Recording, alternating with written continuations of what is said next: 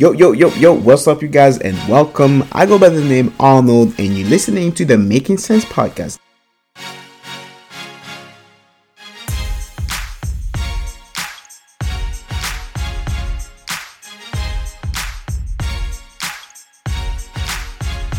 Hey, what's up, you guys, and welcome to another episode of the Making Sense podcast. I go by the name Arnold.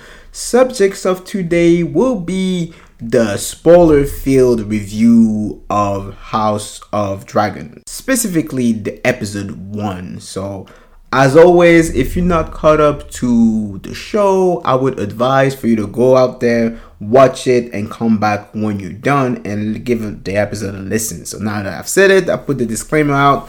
Let's talk about the episode in itself, right? So the episode is it's not really a sequel, it's more so a prequel from the event that happened in Westeros, meaning it really focuses on the dynasty of the Targaryens and how pretty much the once really dominant dynasty kind of fell apart by just, having conflicts within themselves and pretty much destroying themselves in the search of power, right? They're trying to get themselves on the Iron Throne. So this show would most likely be a prequel, but I will say this, it doesn't really feel like a prequel, meaning I feel like if you never liked Game of Thrones, that will not be the show for you to start liking the universe of Game of Thrones, because I feel like everything that worked in Game of Thrones is pretty much back in the show, whether it's just the political side, whether it's just, the intrigue, the kind of the mystery, the supernatural, the dragons, we actually saw two beautiful, really well-designed dragons. And like I said, that's not really, if you never liked the universe, that won't be the show for you to start liking it. But on the other side, if like me, although the last 2 seasons, and yes, I'm putting season 6 as well in it, them last 2 seasons were garbage. It's not an opinion. At that point, it's just a fact. The ending was not good. If you like the show, you know what the fuck I'm saying. So if you did not like the ending, but you still love the show, because there are more good seasons than there are bad ones, I feel like this is the perfect show for you. Like, they were able to capture all the stuff that made Game of Thrones so special and so great, and to put it in a new show with a new take on new characters, a new intrigue, a new story. And to me, it works really well. Like I said, for a first episode, it's really, really promising, right? To me, there's so many stuff that we saw in this specific show, that we did not see, or we kind of, that were teased in the original one, meaning, who the Targaryens were, how they really acted. There's just the whole mentality of a Targaryen, people that were considered more god-like than actually human beings, and their relationship with the dragons. I feel like it was fascinating to see that at that time, they said that the show happened 172 years prior to the main show Game of Thrones.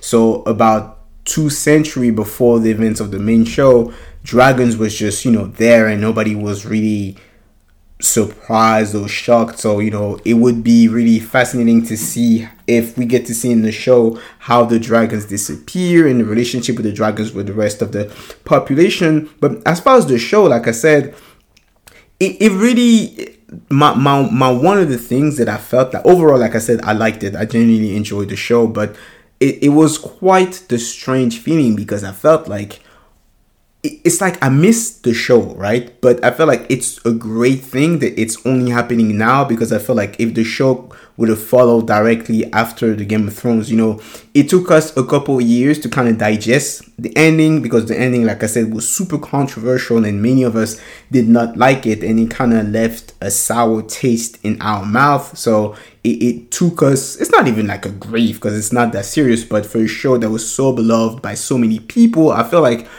for them to take kind of hiatus and to take kind of this little bit of space, I believe that's like 4 or 5 years, maybe 4, more so 4 years after the end of Game of Thrones, that actually makes sense. And that was really, to me, one of the best way to kind of introduce this new generation of characters and this new storytelling, right? It's like, I don't know if that they were supposed to take that long, meaning like that amount of time because COVID happened at the same time, so I don't know if that was always planned.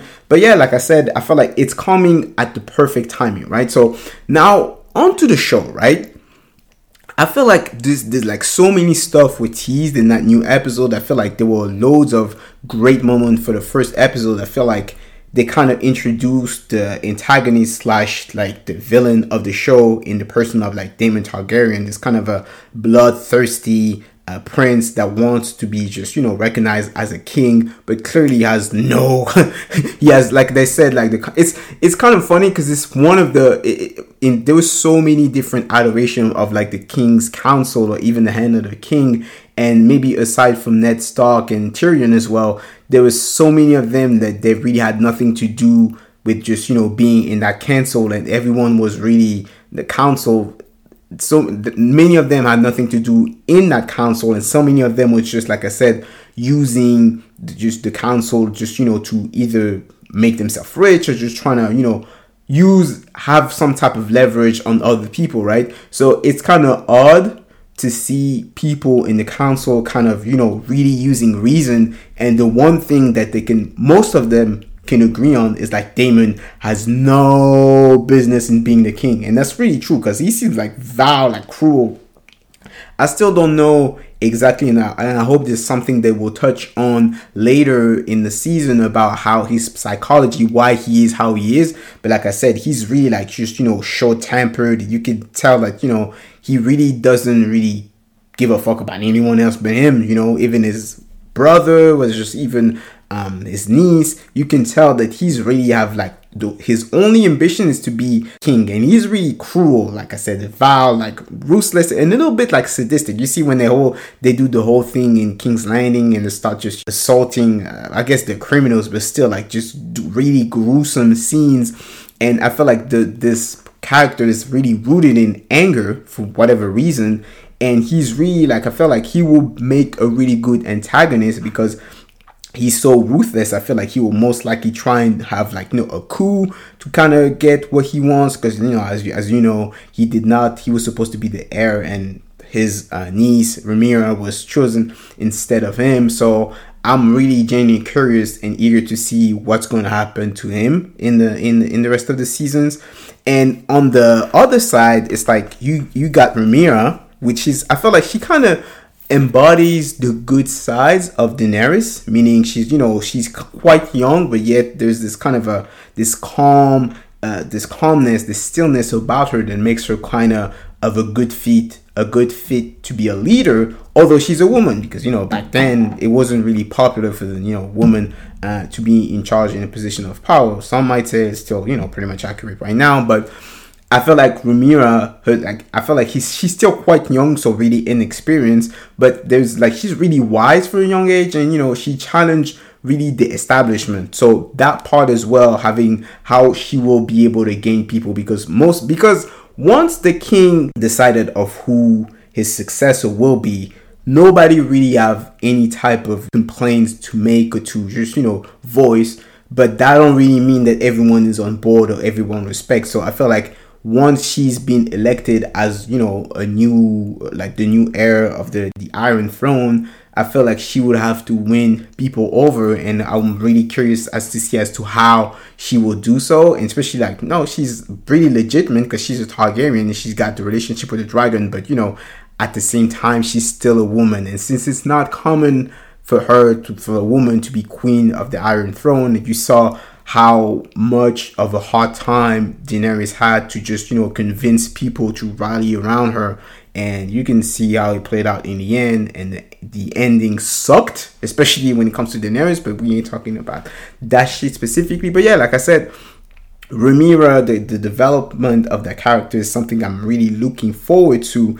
And yeah, I feel like, again, it's a great way to depict like the whole system, the whole political system, about just what it means to be king, right? It's like you see the king, the father of Rhaenyra, like I said, there's this saying that says, heavy is the head that wears the crown. And I feel like he has to make so many impossible choice, and to be honest, I don't envy him with the choice that he has to make. Like for instance, he has to choose between saving his wife and saving his his child, and he chooses to save his child, and turns out he lost both of them. And to be honest, the part there's been so many violent scenes, and over the years there's been so many gruesome scenes. But I'm gonna be honest, the scene where they're trying to open like the belly, like the womb of the mother of the queen, that was quite disturbing, to say the least. That was really hard to watch, and I'm gonna be honest, that was like one of the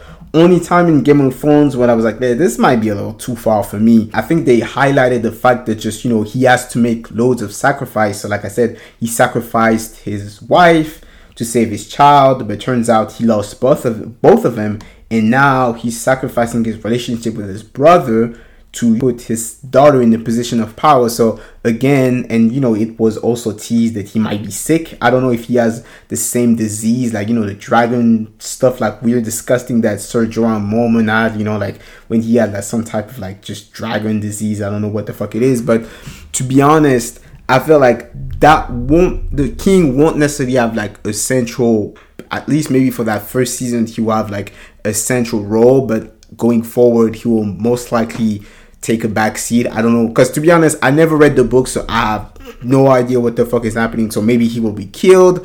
I feel like it would make sense for his brother to kill him in his pursuit of power. So again, I don't really know what the fuck will happen, but to me, like I said, that dynamic of him trying to prepare his daughter and giving her all the knowledge that he got and preparing her really to rule, I feel like that relationship moving forward will also be really quite interesting to see. And the last point, when it comes to the council, I feel like the Hand of the King is really, like I said, he's really using reason, although he really hates Daemon, rightfully so, because Daemon is a piece of shit. But to me, seeing all the people for the different houses being in that council, and yet it seems like they're a little bit more traditional, but at the same time a little bit more grounded. The difference between this council and the one that Ned Stark joined in the first season of Game of Thrones, I feel like they really looking forward for the kingdom's best interest and the king's best interest, right? And to me, that will be also a focal point moving forwards, meaning they will also have to make, hard choices, the same way the king had to sacrifice his wife in order to being able to have a son, and that didn't work out. So although that king is already rooted in lust, I feel like it's their job to kind of help him look past his grief to kind of make the right decision. So again, I'll look forward to seeing that. And yeah, I think that was pretty much like I said, for the first episode, I feel like that was super promising. Like I said, it wasn't really necessarily like nostalgia, but I genuinely I felt like we needed a new Game of Thrones show. I remember when they announced the show, I wasn't necessarily convinced. I was like, yo, what the fuck is... I definitely don't need to like a new Game of Thrones shows. That was probably because I was still upset about the underwhelming end. But if I'm being honest, for the first episode, they really delivered something that's really cool and really special. Although, like I said, I don't feel like it's something drastically different from like the first show, but I feel like if you like that universe, you will most likely enjoy what you're seeing. So yeah, I hope that you guys enjoyed my take on this new show and the first episode of the new show House of Dragons.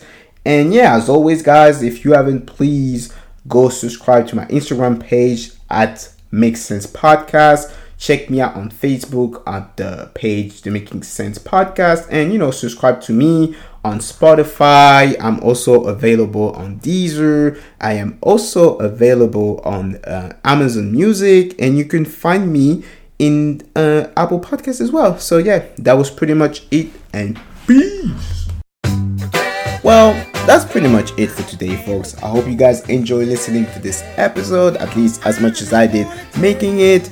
If you haven't, please go and subscribe to the podcast. I'm available on Apple Podcasts, Spotify, Amazon Music, Podchaser, and I am also available on Deezer. If you haven't as well, guys, please go and subscribe to my Facebook page. It's called The Making Sense Podcast.